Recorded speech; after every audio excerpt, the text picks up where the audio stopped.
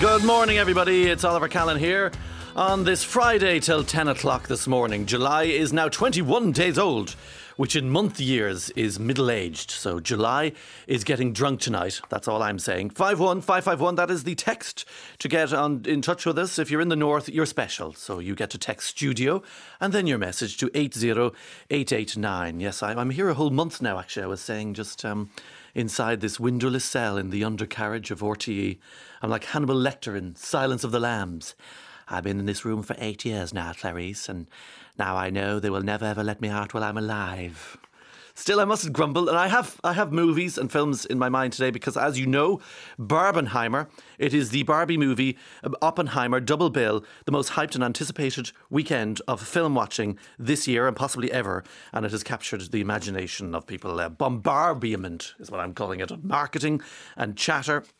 And it's a great weekend because it's going to be a very wet weekend in Ireland, so it's going to be a good one for the cinemas.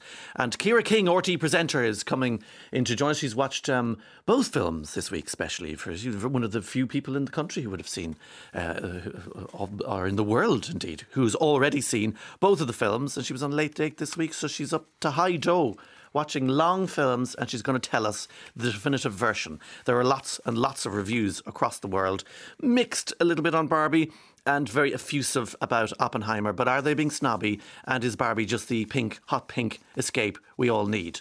Ciara King, thankfully, is a sensible and fully grown adult human male. So she knows things about normal people, all right? So we leave the film critics. We will be discussing Barbieheimer. It was Boppenheimer for a while, but they've changed their mind on it. So looking forward to that. We also were discussing, speaking of the smaller screen, Yellowstone during the week and how it's made people really fall in love with Montana, the big sky state of America, which is the cowboy rival now to the kind of more West Coast. Which Clint Eastwood popularised, although he shot most of the stuff in Canada, which particularly the area that's just north of Montana. So, you know, there's a connection there. And we're going to be talking to a fella who went a step further in his Yellowstone Kevin Costner fandom and actually went to Montana. So a fun Friday in store for you. And by the way, I want to tell you something that I learned this week, or think that I learned, because an Irish woman who I know, who lives in America for years and years and years, explained to me that the Americans, the Yanks, as we like to call them sometimes, they don't understand the word nearly. And this has blown my mind. Is this true, American listeners? Are you flummoxed when you hear us use the term nearly? 51551 is our text, such as I'm nearly there. And she says her American friends, when she's over in California, they're going, right, where are you right now? Oh, I'm nearly there. All right, sorry, what? What do you mean? What's that? Oh, you're almost here. Okay, great. So she, you know, and the sort of phrase, you know, I heard that story. I nearly died when I heard it. Sure. You know, I nearly had a heart attack. That sort of thing. Apparently, American brains go, huh? What? Are you being serious right now? You're almost. Now, this brought me then to, because I know in Dundalk, if someone is almost certain of something, they'll say, I'm near sure. Where's my keys? I'm near sure I saw them. You left them at your arse, which would be kind of a very Dundalk phrase of, you know, you've left them behind somewhere. You were being very untidy in your ways. You left them at your arse. I'm near sure I saw them in the car. Or maybe, yeah, I'm near sure. So you can imagine what that would do. Imagine trying to learn the English, listening to Irish people for the first time. That's the northeastern language now, we kind of Dundalk, because it does infect North Louth, South Monaghan, East Cavan, some of Meath as well. Like, for example, something very expensive up our way, you hear the term, oh, that's hodded money. Them Taylor Swift tickets are hodded money, which is a peculiar one because horrid is quite an English. She's very horrid. I find it quite horrid. Hodded money, that is. Hodded. It's a proper English word, so it's desperate. Anyway, that's the story today. Looking to the newspaper roundup, I'm very, very distracted, which is a good sign for a scattered brain Friday. The front page of The Guardian newspaper in the UK has a picture of Irish fans, the Irish football fans in Ringsend, who unfortunately watched us lose to Australia yesterday in the opening day of the World Cup. And I think the people of Ringsend, Dublin 4, will have to go out and buy a copy of The Guardian today. The kids are there reacting in a sad way. It's a really cool photograph. It's kind of cute as well, all the kids in the Ireland gear. But it's not over yet. There's a long campaign. But interesting that the British newspapers went front page there as well. It's a big weekend, of course, in sport. All-Ireland hurling final is going to be going on Sunday. Limerick going for 4 in a row. Kilkenny determined to stop them, as they themselves were stopped getting 5 in a row by Cork, famously, I think 2005, maybe slightly later. And I was in Croke Park last weekend and I saw they have these glass panels on the main entrance into Croke Park, and they have each of the counties winning years and so on. And Limnach is there 3 times. They're going for 4. And the Limerick leader, their coverage today is quite curious. A Limerick nun has denied plans and rumours that she is going to turn the communion host green on Sunday to mark All-Ireland Sunday. Sister Patricia Coughlin from St Andrew's Church in Killifanan said they intended to. She's denied the reports. Yes, news outlets were reporting that she was going to turn the host green, the Limerick colours, to mark the 4 in a row efforts and the hurling heroes. But she's now clarified there's no plans in the making. Now, it's quite hard to believe her when you see a picture of her in front of the altar, which is entirely draped in Limerick ganzis, and there's a come on there and a flag and all sorts of some sort of kind of devout homage to Declan Hannon and the boys. Of course, Declan Hannon is an injury concern for Limerick fans, and we don't know if he's going to play all or some of the match on Friday, and he's a very, very important fella. So she says, look, the hurling means a lot, but there's only one true altar, one true host, and this stands above else. I still don't know if she's talking about the, whether she means our Lord or she means Limerick. So, her loyalties are divided now. Sister Patricia Coughlin, we're watching you very much now. 51551, we're on to the American speak. Now, try saying it's grand to an American. Yeah, I mean, that does their nut altogether, doesn't it? But they do learn when they come here and they love it, and then they overuse it. Oh, it's grand. And then they use it all wrongly, I should say. Again, can't learn English in Ireland. We've taken the English language, you see, we've used it for our own purpose, and we've used it beautifully. And we've evolved the language. That's our excuse. This is from earlier in the week, but it relates to Oppenheimer.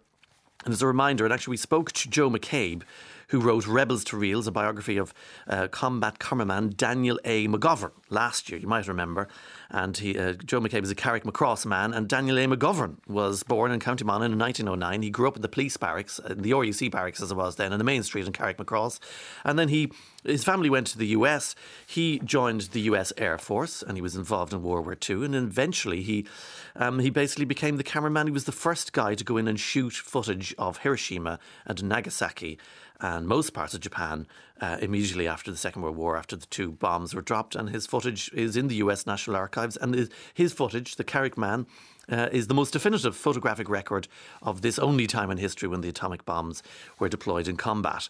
So that's just a reminder from journalist Clodagh Finn that the book is out there and that there's a Monaghan connection to the whole Oppenheimer, father of the A-bomb, and then it's dropped, and he, by fate, becomes the man who actually shoots all those famous scenes. As you see the dome in the Japanese cities stripped back like they've performed an autopsy on Japan, and all of that debate about war crimes and whatnot will continue now, being spurred along by the film.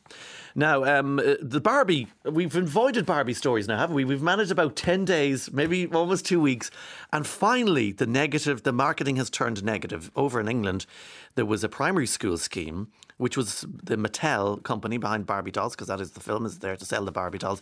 They were planning to give 150,000 Barbie dolls out free to primary schools across England, which are still actually up and running, aren't they? They go to the end of July in England.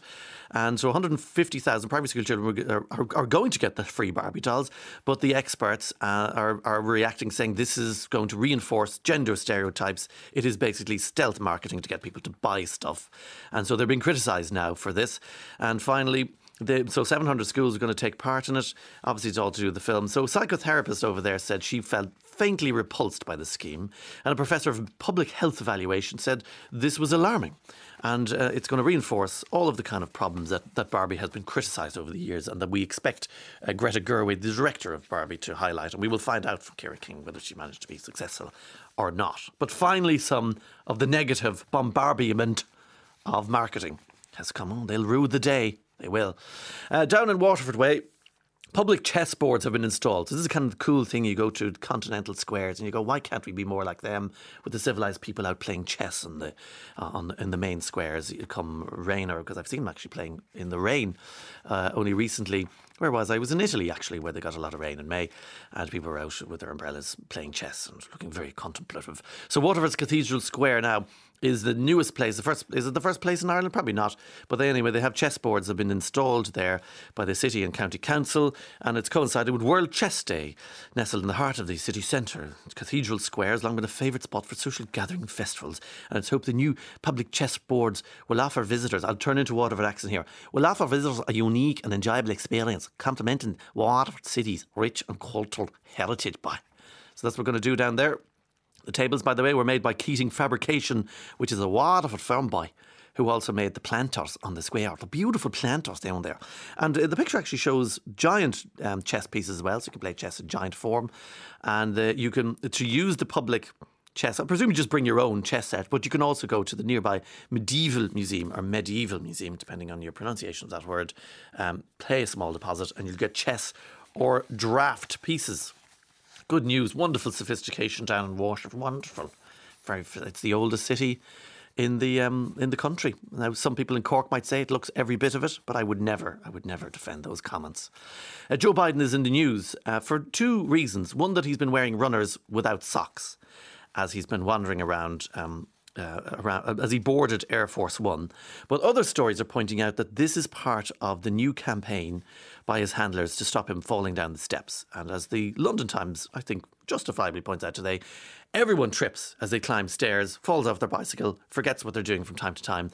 But when you're Joe Biden, everyone sees it. And when you're 80, everyone sees it and wonders aloud whether you're fit to continue doing some of the most demanding jobs in the world. So he's taken steps.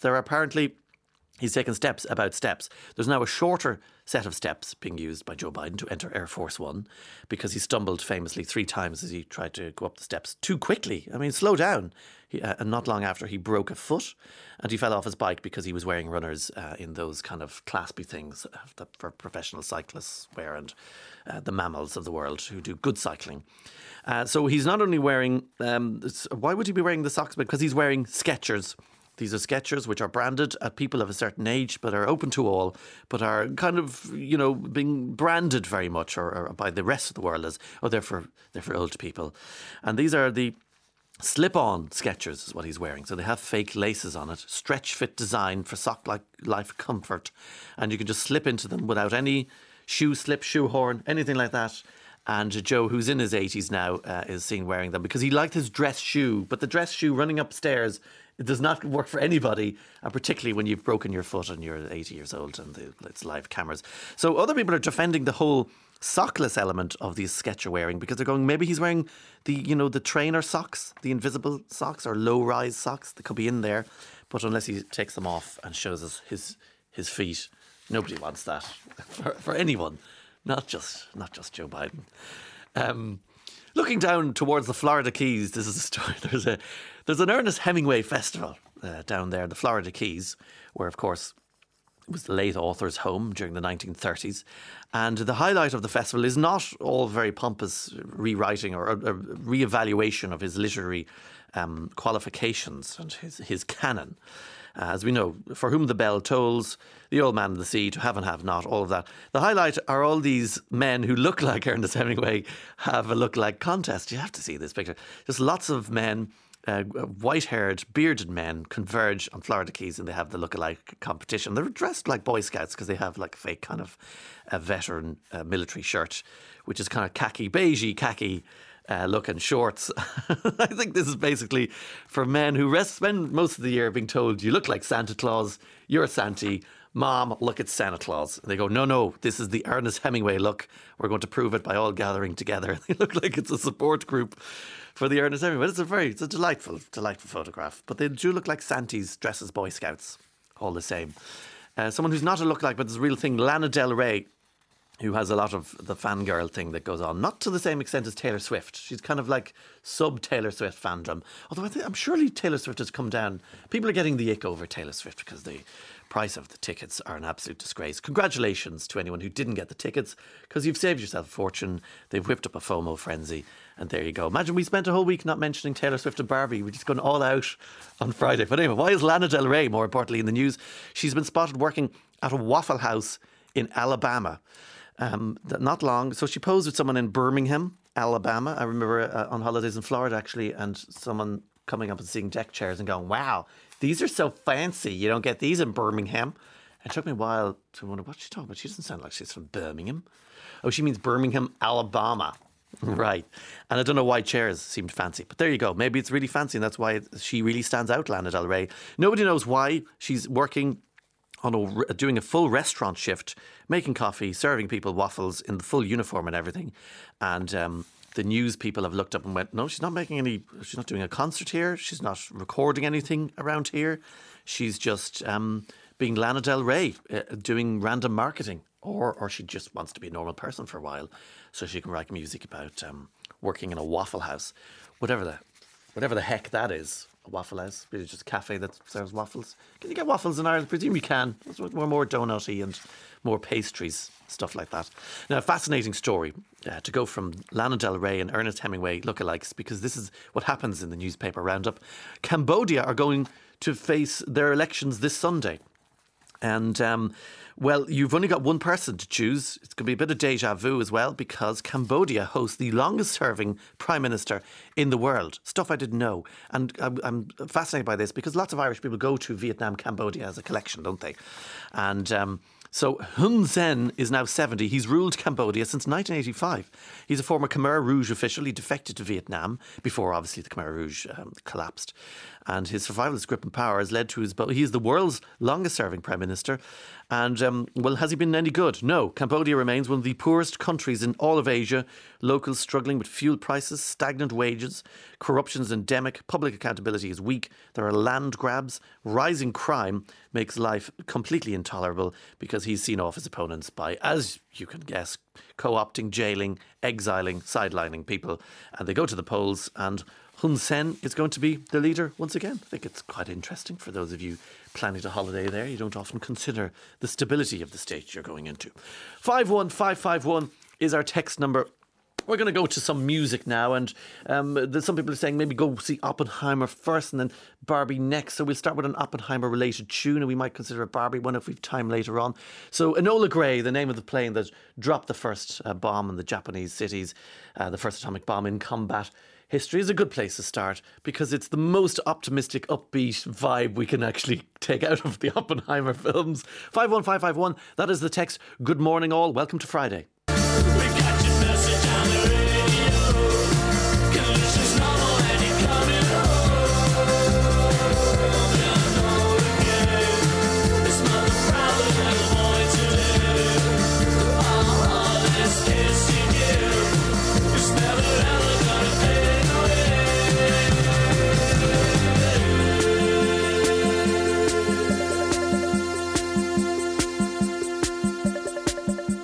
That'll be in your head for the day now. And it's a nice one to have in your head. The orchestral manoeuvres in the dark. OMD, as they're popularly known. 51551. Oliver, don't forget, nearly, this is the nearly conversation we're having. Nearly never bulled the cow. Unless the bull's name was Nearly. Aha! We'll let you away with that one now because it is Friday. Greetings from Killarney. Thanks for being there underground. You're very welcome. When I was young, just 6, Barbie dolls were all the fashion. I wanted one for my birthday, but my parents bought me a cheaper version. Vinyl Doll was written on the box. I thought that was her name and that she was known as Vinyl from then on. I was devastated when I found out the true meaning of the term, as says Carol. Oh dear, Carol. Is Vinyl coming to the beach? Was me. I can see that. It's kind of a nice name enough, though, isn't it? I always think Formoica would be a good name for a doll and make it made out of Formoica.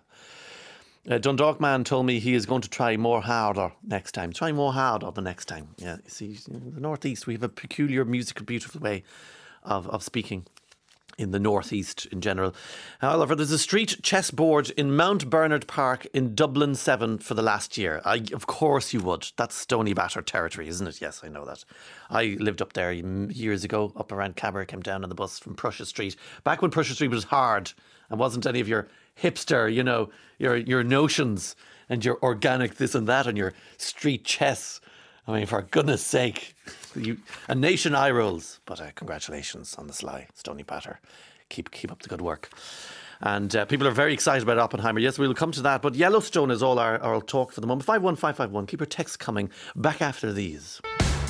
And you're very welcome back. This person says, I chose a bike instead of a Cindy doll for my birthday. I'm glad Cindy was mentioned, though. I haven't heard Cindy being mentioned in a very long time. I wonder, is there going to be a kind of a more serious film about Cindy and how she's terribly overshadowed by that Barbie one? Going back to, we'll go to Montana, actually. There's lots of text about Montana. CJ Box writes about Wyoming and Yellowstone in the Joe Pickett crime novels. They give a great view of the big sky country, says Joan Scales. The excellent setting, obviously, for crime. Watch A River Runs Through It with Brad Pitt and Montana. A River Runs Through It was Montana as well, because that actually, I only remember the scenery in that one. Thank you, Miriam, for reminding us. Although Legend of the Fall comes to mind as well, because there's someone always constantly coming over the hill in a horse, isn't there, with bad news, which seems to be one of those films that just went on for hours and hours in the 90s. We tolerated long films back then, but our minds are not able for it anymore. I just thought about what you said, Oliver, about Yellowstone and Trump. I'd say Trump would be one of the ones that you try to take the ranch. He tried to take the ranch and build a resort on it. Yes, he'd be the Danny Houston character. John Dutton versus Trump. There's only one outcome, and it ends at the train station, says Kieran. In Kildare, the train station is where, obviously, if you've been bad, that's where you end up. And we mentioned waffles, by the way, earlier on. There's a waffle shack at Lamb's Cross in Sandyford beside the 19th Bean Cafe with a pitch and putt to do before your scrumptious waffle and or a good car valet to be had in the car valet. So all the businesses being mentioned in that whole area, very good. It was there. It's only open on Thursday, the waffle shack. Such is the specialness of the waffle, says David. Well, I'm thinking about waffles now, and I've never had a waffle before. Do they have waffles in Skull? We don't have time to find out, but I'll let you know on Monday because I'm going down there. And I'll be listening to the rest of history on the way down. Waffle House is a chain of breakfast restaurants across America. They have amazing home-cooked breakfast in the true American style. Definitely look them up the next time you're in the US, says Paddy in Crossmaglen. I will indeed. I'll be thinking of it, indeed, when I'm out by Schull. This person had a business in Great Falls, Montana for 10 years. While the company there sponsored a statue of Maher of the Sword, the first governor of Montana, who we mentioned yesterday, to mark the spot in Fort Benton, where he was pushed into the Missouri. The big debate is going on there, and we think there should be a film about that water fella. John Francis Maher, I think was his name, who ended up over in Montana. Sure, we come back and someone's looking for, Limerick team. Limerick Kilkenny, enjoy the All-Ireland. It's a big, big weekend. That's all we've time for. Philip Boucher Hayes is next. We'll be back again here on Monday. Slán go fóill.